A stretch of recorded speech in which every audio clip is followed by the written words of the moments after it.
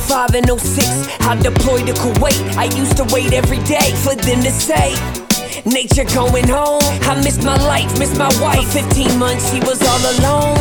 But when I got back, I felt out of control.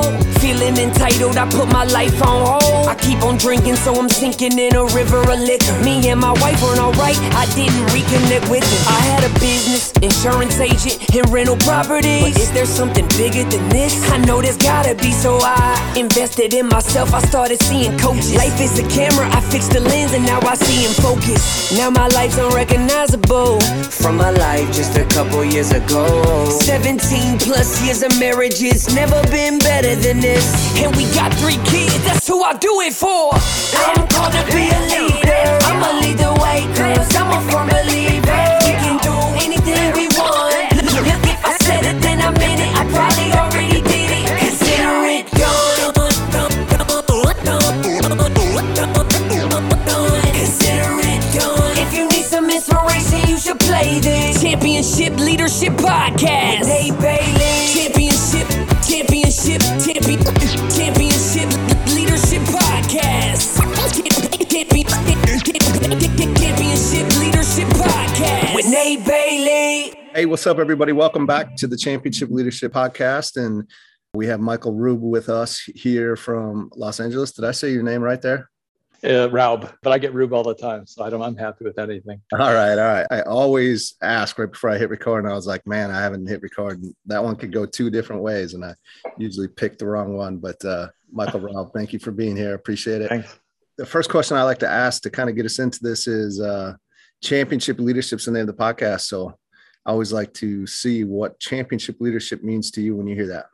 Well, first of all, I start off, I was an athlete growing up, so I think I always think in terms of sports as I look at a lot of things in life. I played football in college. And so I do think it's learning about, there's leadership where you're just solo, like I guess if I go back to sports, I was a wrestler as well.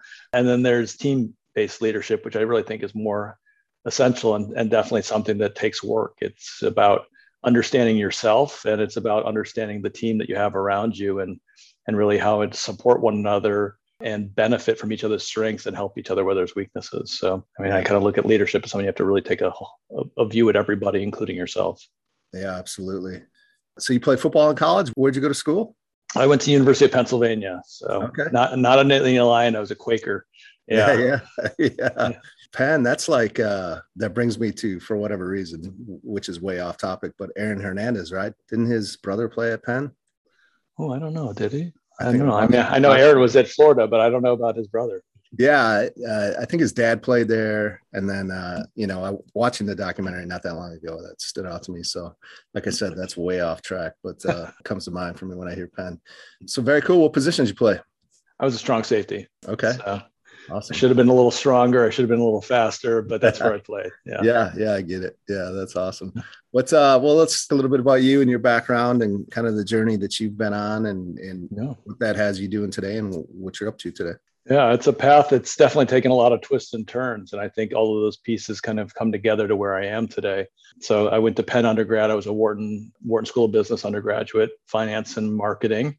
So I left college and focused on a career in investment banking, where I worked with everything from poultry companies looking to raise initial capital to mergers and acquisitions with some major technology companies. So I got to see a lot in my first 2 years out of college. I went back to business school at the University of Chicago, got my MBA in finance and accounting, and then went back to the investment banking world, same firm, Donaldson, Lufkin and Jeanette, San Francisco. And I focused on corporate restructuring work and debt capital raising. So my first early part of my career was very all financially driven, very, very transactionally oriented. But I got to work with a lot of CEOs, CFOs of major corporations, and plus the people around me in the firm. I made a jump at exactly the wrong time. If people remember when the internet bubble burst, I was part of it because I jumped in the beginning of 2000 and to a company that was about to go public. And 2 months after I joined, we started feeling the tremors. And so I spent 2 years in a very sad environment of the tech life in the Silicon Valley in the early 2000s, and then made a pivot, which I never expected, to healthcare, not just even into healthcare, but into healthcare operations through a friend. Ended up involved with a group of surgery centers in Southern California. And suddenly I was running a a surgery center with a bunch of doctors and nurses, and I had no idea what was going on for the first few months. Before that, then after a few years, I was helping build additional sites. And by the time it's all said and done, I was running 3 of our 6 locations. I had 100 physician partners, and we sold to a public company. So here I was now an healthcare expert, I guess, after 6 years in that business. And I went back more to my roots, but still in healthcare. I joined a company called US HealthWorks, headed up acquisitions, and helped us expand in occupational medicine space. Went off and did a bunch of entrepreneurial things for a few years, and then ended up in the dental space about 5 years ago with a company called Western Dental, heading up acquisitions. Did that for about a year. And now in the last 5 years, I kind of pulled it all together and have focused most of my energy working with emerging growth healthcare companies on acquisitions and capital raising. And then I also work on more of a strategic advising level to C-suite level executives as they're, from early stage even to well-established companies on their growth trajectory. Yeah. So kind of a meandering road, particularly for a guy who never wanted to be in healthcare. I've been in it for 20 years. Yeah, right. Yeah, that's the way it goes, all right. That seems how life tends to work a little bit. Very interesting. Yeah, I love it. Who have been some of the leaders, coaches, mentors that maybe have impacted you and your life and your journey, this path that you've been on? And what is it, specifically, like what's some of the characteristics that have really stuck out? Yeah, I think there's a few that stand out really.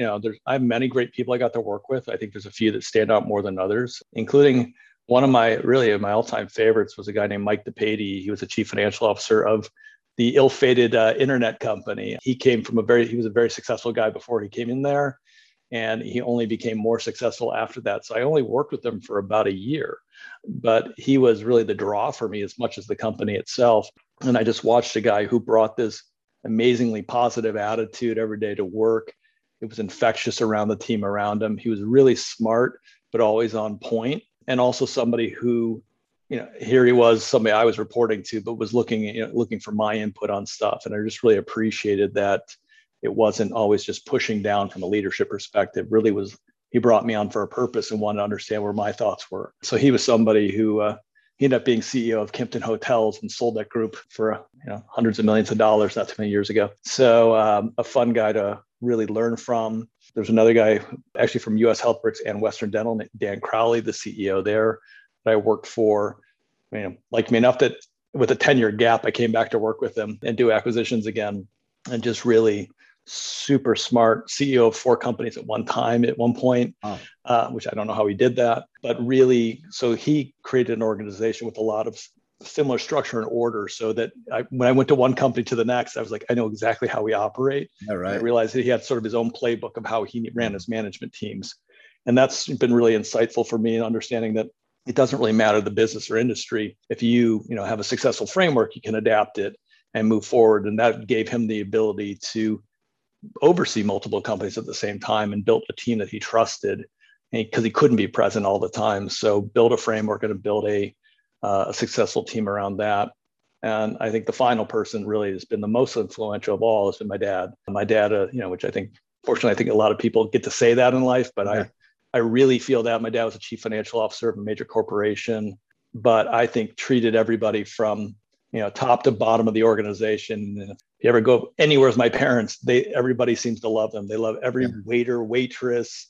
So they just treat everybody with respect and kindness. And it's just the way my dad ran himself in his career. And I think that's really been an important thing for me, is to recognize that job titles only matter so much. At some point, you're dealing with people and everyone plays a role. Yeah. And again, to appreciate people for what they bring to the business. Yeah, that is huge. And I don't know if it's necessarily true or not. I would hope it's not, but it seems like maybe it's not that common to see that. Fortunately, I just think, like, I'm a big Packer fan, and we were talking football a little bit earlier before we started. And, obviously Aaron Rodgers and everything that was going on this offseason, and a big thing of, he said very little throughout it, but when he did say a couple of things, he was talking kind of about that, right? Like the organization kind of forgot that this is about the people and the players involved, and, how that almost cost them one of the best quarterbacks ever, right? So very recent example of that. So glad you shared that. And that we actually have had a number of people that do mention their dad, which is good, you know, because again, I think sometimes not everybody has their father as that example. Yeah, I mean, I still pick his brain, you know, and he's across the country from me. But when we sit together, we typically have our own, like my informal board meeting. It's me and my dad. We sit down for hours and talk about things I'm working on. And his advice to me is because nobody's better at understanding me and calling me on my own crap when I'm wrong. So like totally right. He's the best at it. Yeah. He probably has no problem doing it. So yeah. Very good. Very comfortable. Very comfortable with that. Yeah. That's good though. You know, you need those people in your life that will tell you what you need to hear versus, you know, what they think you want to hear. So, exactly right. 100%. Well, let's talk a little bit. Let's shift maybe to, you know, I like to talk about championship leaders having great vision and, you know, the courage to take action on that vision. Most importantly, what's the vision for you and what you want to do and what you want to, you know, what the impact is you want to make. I know you've a lot of shifts and kind of sounds like it's brought you full circle a little bit with the experiences that you've had. Maybe even short term, 5 years from now, where do you want to be? What's the vision for you and your impact that you want to make? It's a great question because I constantly say I'm still trying to figure out what I want to be when I grow up. Yeah, I've got kids who've already out of college, but I'm still figuring out myself. You know, I think for me, one thing that's always just motivated me is challenge. And so I think that's allowed me to comfortably make pivots and going into different directions, is that opportunities and challenges and not being afraid to go into some uncharted areas and new businesses, almost knowing that, relying on the fact that I've made pivots before or made jumps into different industries and done that successfully. Those first several months are not always the easiest, but ultimately I think I've built upon those. So, you know, part of it is still continued growth. That being said, I increasingly have started to focus a lot of my energy with some businesses that are working more where I really can make a difference with at a thought level from an advisory perspective. So as much as I like to do my transactional work now, it's really where I can play a role in mentoring some younger entrepreneurs in a couple businesses and really helping them sort of build their own future. And if I can play a small part in that, that's great.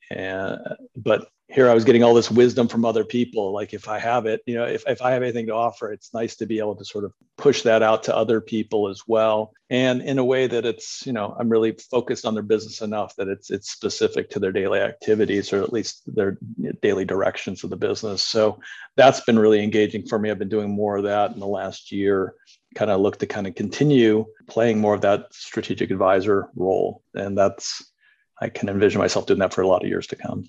Yeah, that makes total sense, to take what we've learned and the experience and knowledge you have and to pass that on. I don't know, it kind of feels like the cycle of life. That's almost what we're supposed to be doing. So exactly. Yeah, very cool. What's a critical moment for you? Like, you know, kind of that fork in the road type moment where obviously you made the decision that you did, which has you where you are today, but you know, had you made a different decision in that moment, you'd be in a very different place. I think, you know, right now, tough times we're going through. A lot of people are in those moments, and you know, they draw strength off of hearing the stories of others. Yeah, I've had a few different. I think one of the most, I could go back and quarterback it over and over again. I have actually, is when I chose to leave investment banking. I was on a really good career path there, but made the jump to be part of the tech sector at exactly the wrong time.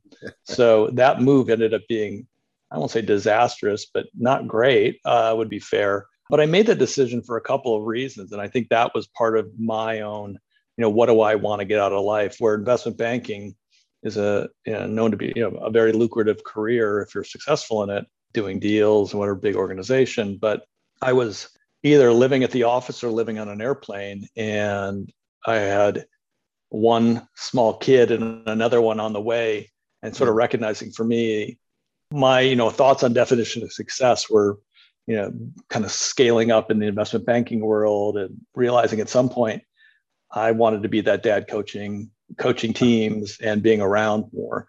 So it wasn't going to be the right long-term play for me. Even though I loved the work that I was doing, the hours and just the consistent stress weren't going to play out. So I think I had to deal with a lot of twists and turns because I made that move in my career.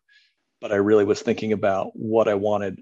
Yeah, I wanted to live, you know, I didn't want to live to work. I wanted to work to live.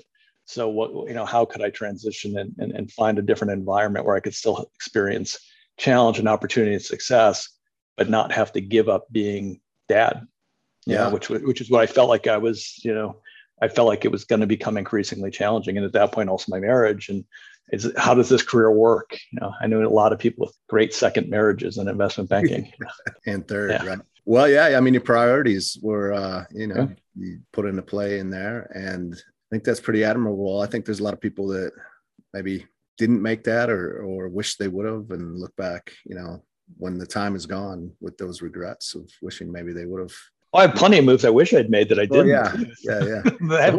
Hopefully we all learn from those, right? It's like leaving at the time you did and going into the tech industry right around the time of the burst. And I'm sure there's a lot of things that you learned and grew from that to help you where you are today too, right?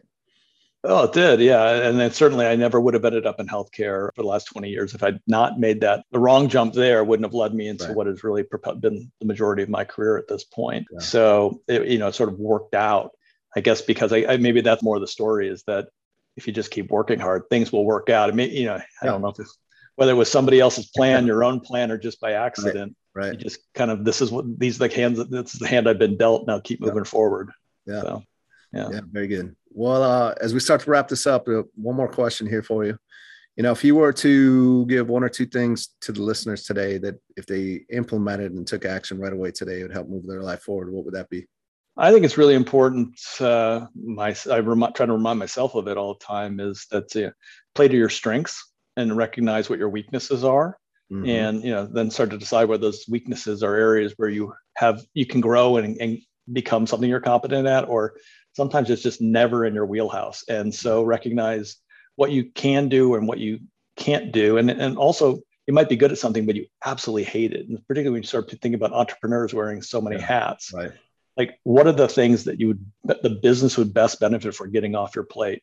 Whether it's something you just hate doing, so you're miserable, or something somebody else could more, like managing social media. I don't know. I could give my daughter the task in 5 minutes that she thinks is a joke. For me, it's like a nightmare to think about posting and putting one post up or something. So, I think it's recognizing, the people, understanding the people around you and their strengths and as well as your own, and really then empowering those people that you work with to step up. Never be afraid for somebody to outgrow their role or even outgrow your own organization, because at least at that point you're sort of giving people a path forward in life. And I think that's important. I think that's all championship leadership right there is what you're talking about. So that's beautiful. What are some ways that the listeners could find out more about what you're up to and follow you? I live on LinkedIn, so that's the easy, and I promise there's not many Michael Raubs out there. So, right. But also I have my website, which is Inflection, not Infection, but inflection360.com. So those are probably the two best ways. But LinkedIn I love when people reach out and just want to connect. And even if there's not a long-term opportunity to do some work together, I still like to understand what their journey they're on and helping them. And even if I give, a couple of cents of advice, if it's helpful to somebody, it's just kind of great to make those connections. So I encourage people to reach out to me if they ever have anything sort of in their head that they want to chat about. Absolutely. Yeah, we'll get those, of course, linked up too for the listeners, so you can find those easily for Michael. And I appreciate you taking the time today and being on the show. It's been great. It's been I appreciate it. Thanks for the opportunity. Absolutely. Have a good day. Let's go. In 05 and 06, I deployed to Kuwait. I used to wait every day for them to say, nature going home. I missed my life, missed my wife. For 15 months, she was all alone. But when I got back, I felt out of control. Feeling entitled, I put my life on hold. I keep on drinking, so I'm sinking in a river of liquor. Me and my wife weren't alright, I didn't reconnect with it. I had a business, insurance agent, and rental properties. But is there something bigger than this? I know there's gotta be, so I invested in myself. I started seeing coaches. Life is a camera, I fixed the lens, and now I see in focus. Now my life's unrecognizable from my life just a couple years ago. 17 plus years of marriage, it's never been better than this. And we got 3 kids, that's who I do it for. I'm called to be a leader, I'ma lead the way, cause I'm a firm believer. We can do anything we want. If I said it, then I meant it.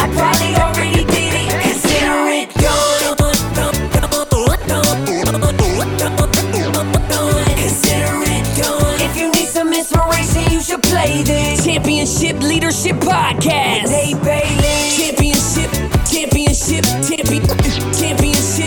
Leadership Podcast. Championship Leadership Podcast. With Nate Bailey.